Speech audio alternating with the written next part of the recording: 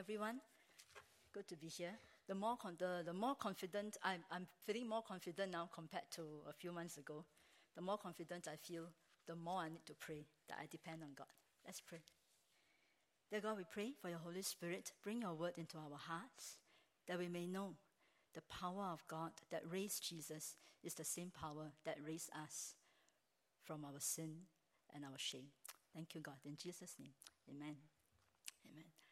I thought I better explain my hair. I think it's a bit short, yeah. I told the hairdresser, I said, very long like my hair. Then she says, what do you want? I said, short. Then she said, short. So I'm just thankful hair can grow. Okay. So after the church camp, we all learned, must say 1-2 jokes, right? So now let me tell you another joke. 3 men were asked what they want people to say about them when they die. So the first man said, I want them to say that I'm a good father. The second man said, I want them to say that I've been a kind man. And the third man said, I hope they say that he's moving, he's alive. In many ways, we are not ready to die. Very often, we are not ready to say lie flat, cannot come back. Yet in one way, we have all died. We are dead to sin. In the passage that we read from Romans chapter 6, verses 1 to 14, we have died to sin, and therefore we should not live in it any longer. So the question in verse 1 that says, since grace abounds, then should we continue to sin? That is a no-brainer. Of course, we should not choose to stay in sin. Someone once asked me this question, is it okay that in the daytime I sin, then every night I pray and confess to God my sins? After all, just now we also say what? If we confess our sins, God is faithful and just, will forgive all our sins and cleanse us of all unrighteousness. So daytime I sin, nighttime I pray. Can or not? I'm concerned as to why this question was even asked in the first place. Is it so that this person can have the permission to willfully sin and then choreograph an apology to God and expect to experience His grace and be forgiven? Is that the heart? And if that is dangerous. Remember Acts 5, Sapphira and Ananias? They sold the plot of land, they brought the money to God, to Peter, and then they say, yeah, this is the amount of money we sold it for. And what did Peter tell them? You have not lied to men, but you have lied to God. God sees the heart. God knows the inmost thoughts in our hearts. Jeremiah, the passage also tells us that it is the Lord of hosts who sees the heart and the mind. I'm doing my personal devotion and happen to be reading Leviticus. Well, we all think it's one of the most boring passages until you reach Numbers, all the names and the numbers. Even this maths person also scared. But anyway, Leviticus is not too bad after all. And Leviticus 19 particularly, it has got this verse that keeps saying, this phrase that keeps saying, I am the Lord your God. After they give the command, do not put a stone in front of a blind man, do not curse the deaf, I am the Lord your God. When you harvest, do not glean to the edges of the fields, leave some for the poor, I am the Lord your God. What is God trying to say and trying to remind us? That the things that we do, whether seen or unseen, is seen by God. And He sees the intents of our hearts. I am the Lord your God. Therefore, this question of, can I sin, then I repent, shouldn't be asked. God extends grace to us and forgives us when we confess and repent of all our sins. Yes, but He is not an overindulgent God that covers His eyes and His ears to the wrong things that we have done. He doesn't say that all the bad things have been cleaned off and then pretend that that's it, no need to do anything. Think about it. Adam and Eve, they were chased out of Garden of Eden, but He sold them clothing of animal skin compared to their very airy, windy clothes of leaves. God loves, but God also is just and holy. For some of us who went to for those of us who went to the church camp, although I missed most of the teaching because of the children, but we know Peter was not spared the brokenness. When Jesus reinstated him, there is pain, but there is hope. 3 times when Jesus asked Peter, do you love me? And all Peter could say was, I phileo you. Jesus didn't leave him there and permanently. Jesus enabled him to agape him to a death on the cross upside down. Not by himself, but Jesus, the Holy Spirit, also enabled him. Sometimes as parents, we are overindulgent. I only have one child and I indulge in her. When our children make mistakes, we make excuses for them. We shield them from consequences. And when the mistakes are being pointed out, we become defensive. And then we say, give them a chance lah. The thing is, that is not love, and that is not grace. That is not how grace should work. Because we need to know this. While grace is free, it is not cheap. Grace is free. It is not cheap. Because Jesus paid for it with his life. And if grace is not cheap, then don't squander it. Treat it with respect and know what to do with it. Ask. Is our heart bent on pleasing God or satisfying our personal cravings? And if God calls us to be like Jesus, then there is a time for holiness, and that's not for us to squander grace. We receive grace, yes. Don't squander it. Many people love to quote this. It goes something like this. God has forgiven our sins, our past, present, and our future sin. They've all been forgiven. Our guilt has been removed, and grace has been shown to us. And yes, indeed, the penalty of our sin, past, present, future, have been paid. But that is no license for us to sin even more. It does not, therefore, our sins do not get absolved without repentance. And we cannot be excused from the consequences that will follow. That is the relationship between sin and grace. Yes, true. Grace is not wrought about by the work that we do. But grace is dependent on how much we are willing to surrender to God. Does that mean then we are free from the presence of sin? Well, no, at least not yet. Romans 6:6 tells us that sin still lurks. Yet again, Romans 6:6 reminds us this thing, that there still exists a slavery to sin. So sin still lurks. Remember the last prayer that Jesus prayed before he was arrested. He prayed for the disciples, he prayed for the believers, and he prayed that God would protect us because he says, I am coming back to you, Father. But these people, they are still in the world, although they are not of the world. So we are in the world, and sin still lurks. Then you say, but hadn't he won the victory at the cross? When Jesus died on the cross, didn't he win the victory? Yes, he has, but not us. We are still in the making. We hold on to that victory, the knowledge of that victory, and we continue to ask God and ask the Holy Spirit to change us. And we move on to him. At the cross, these 2 things were done. We have been moved from the domain of darkness into the kingdom of light. And God has broken sin's dominion through the flesh over us. We are victorious with Christ, there and not yet. Then what does that make us? Are we sinners? Are we saints? Then I need to let us know that we are saints who still sin. But there is hope. There is a God who forgives.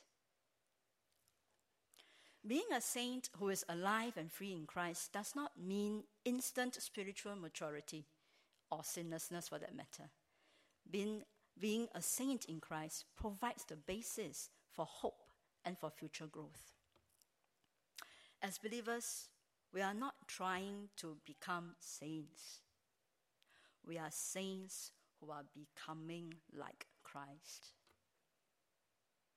Our end point is not that grace, people will see our life and see grace. Our end point is that we become like Jesus. 2 Corinthians 5:17 tells us that we are in Christ. If we are in Christ, we are new creations. And if we are new creations in Christ, then have you wondered, then how come I still feel the same way and I still behave the same way? The reason is this, because everything that we learned before we knew Christ is still programmed in our memory. Bit by bit, we discard. The more we surrender to God, the more He can change it for us. We wish there was an instant delete button. Press, then we are all new, a fresh new program. We wished, but that's not true. That's why we need to be transformed by the renewing of our minds. And this transformation doesn't just come like that delete button. It comes through a relationship with Christ. We have to believe that our new identity is in the life of Christ, and we must commit ourselves to grow accordingly. To have a new identity means that something old must die. Our old man has been crucified. And when I say old man, I don't mean the father lah. Okay.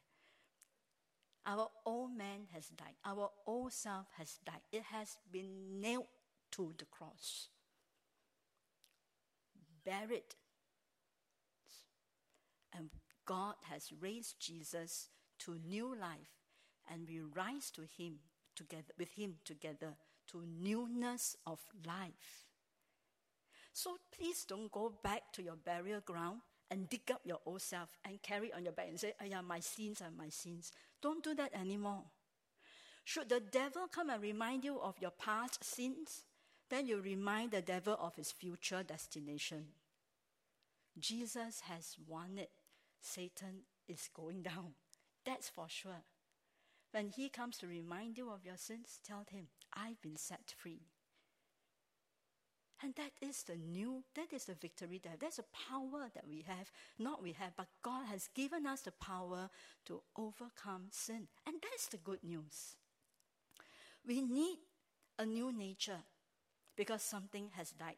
Remember those days that we planted those seeds into the cotton wool and then we watch it grow?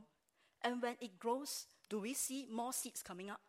No, right? You don't see seeds on top of one another. You don't, right? You see a seedling, right? Because that seed has died so that a seedling can come. Your old self has to die so that your new life can come. We need to bury our past with Jesus and not to resurrect it again. And God has given us this power not to imitate Jesus, but to become partakers of His nature so that we can actually be like Him. We used to be enslaved to sin, but no longer, because Christ has set us free from our old ways, and we can live a different life, a different way. There is no one saved who isn't being called into transformation. When Jesus comes to eat with the sinners, He didn't say, I come because I want to show you I love you and include you. More than that, He has said, I come that you may be transformed into the likeness of Christ. Therefore, we cannot willfully say, I want to stay in sin and wish that we are in the kingdom of light. Light and darkness just cannot come together. Our sins and old ways have died with Christ on the cross, and they are buried. Yay, hallelujah. So, God has raised us up into newness of life with Christ. Romans 6:4 says, as Christ was raised, we too might walk in newness of life. And Paul says later in Romans 14 that the life we live to God. How then should we live? The epistles are full of instructions on how to live with God and live with one another. So take your time and ask God to show you which parts of your life you may need change, and allow Him to change you to become more and more like Jesus.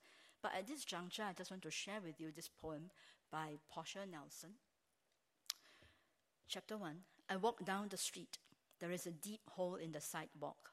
I fall in. I am lost. I am hopeless. It isn't my fault. It takes forever to find a way out. Chapter 2. I walk down the same street. There is a deep hole in the sidewalk. I pretend I don't see it. I fall in again. I can't believe I'm in the same place. But it isn't my fault.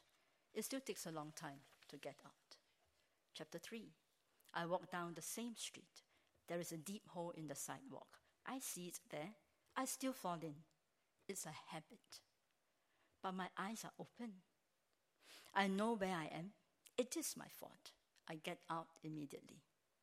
Chapter 4. I walk down the same street. There is a deep hole in the sidewalk. I walk around it. Chapter 5. I walk down another street. You can choose to go another way.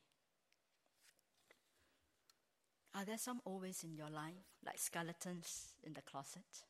Shameful things that you wouldn't want people to know about? Are there shameful things that you're trying to hide from people or from God? Past sins, bad habits, crutches, people that you hold on to, like friends whom you share your burden with, and at the end of it, it's still there. Addictions. Are there unfulfilled dreams and ambitions that are still holding on to you? Do you feel powerless to break free? Yes, sin is still present and appealing and powerful.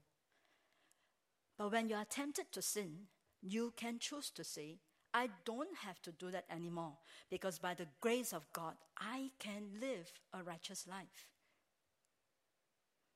That is your choice, and that is the power that God has given us. That I can look at sin in the face and say, no, I don't have to go this way, because God has raised me to newness of life. I just want to share with you a few shameful things that I have done. Shameful, and yet I dare to let it be aired and be heard, because I have victory over it. My family will tell you that I'm quite addicted to my phone. Each time when I go home, I can always say that I'm trying to relax, so I'm on my phone. I think Hock Chuan can't stand it. Yeah, okay. So what I do is I have two phones. This is my work phone. I try not to install games in it. I only have one game there, some boring games that just to entertain me a little bit when I'm stressed. I have another phone, that's my game phone. It doesn't have data, so can only play when there's Wi-Fi. No Wi-Fi also cannot play. So that's my game phone.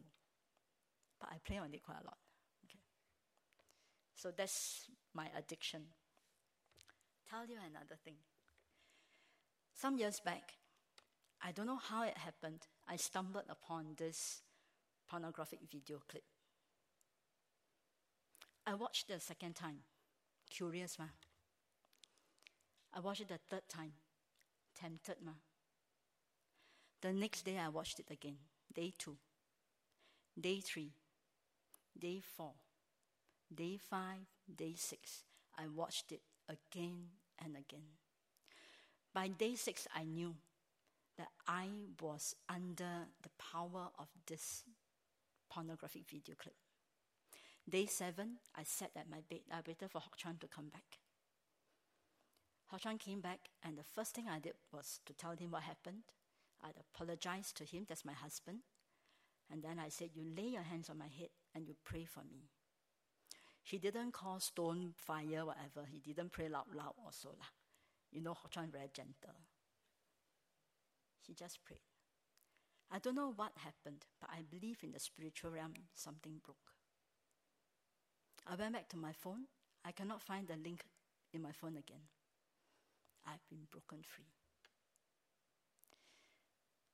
Today, if people come to me and say, Ayo, Kafun, you're not paiseh, this one in the YouTube for life, then I'm telling you, tell that to people. Tell that when we were in addiction before, that when we were in bondage before, Christ can set us free. Amen. Amen. That's why I can stand here and I can tell you, not that thank you God for that trial. But from that, I can tell you that Christ is real. His power is real. His victory is for us to claim. And that's wonderful. Therefore, what do I do with my game phone? When I've got a lot of serious things to do, I don't charge the phone lah. Don't charge, you cannot play lor. Can we walk out of it? Can we do something about it? Yes. Grace is not dependent on the works that we do. Grace is dependent on how much I surrender to Christ. I like this quotation. I don't know whether you all can see it. Found it on Facebook. You should dance with the skeletons in your closet. Learn their names so you can ask them to leave. Have coffee with your demons. Ask them important questions like, what keeps you here? Learn what doors they keep finding open and kick them out. When we sin, we are not stuck there forever. When God surfaces a sin to you, the Holy Spirit is telling you of something that you try to hide or you don't want to talk about, and when God surfaces it to you, then confess and pray and repent and watch how Jesus break that power over you. Are there skeletons in your closet that you feel powerless to break free? Then know this. Christ has taken your old self, nailed it to the cross, buried your past, the shameful, the sinful. He has no intention to remind you of it, nor to resurrect you from there. He wants to raise you up to new life.